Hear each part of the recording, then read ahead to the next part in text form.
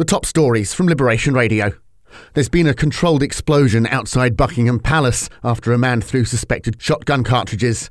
He was detained around 7 o'clock last night. He also had a weapon and a suspicious bag.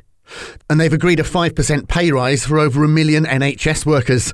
Health unions have backed the deal, which also sees nurses, ambulance workers and porters get a one-off payment of at least £1,655. In the islands, there's more bad news for Jersey's construction sector as JP Major's gone under. More than 50 jobs will go. Staff have been told not to go to work today. The chair of Guernsey's development agencies resigned. He says he's been greatly affected by the collapse of Garen Group. He was one of the company's founders.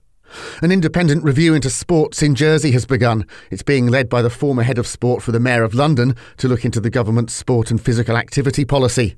And they're reporting a data breach after St Peter Port residents were sent the wrong rates bills. The Data Protection Authority declined to comment. That's Liberation Radio News, sponsored by Skipton International. Make your dream home a reality at skiptoninternational.com.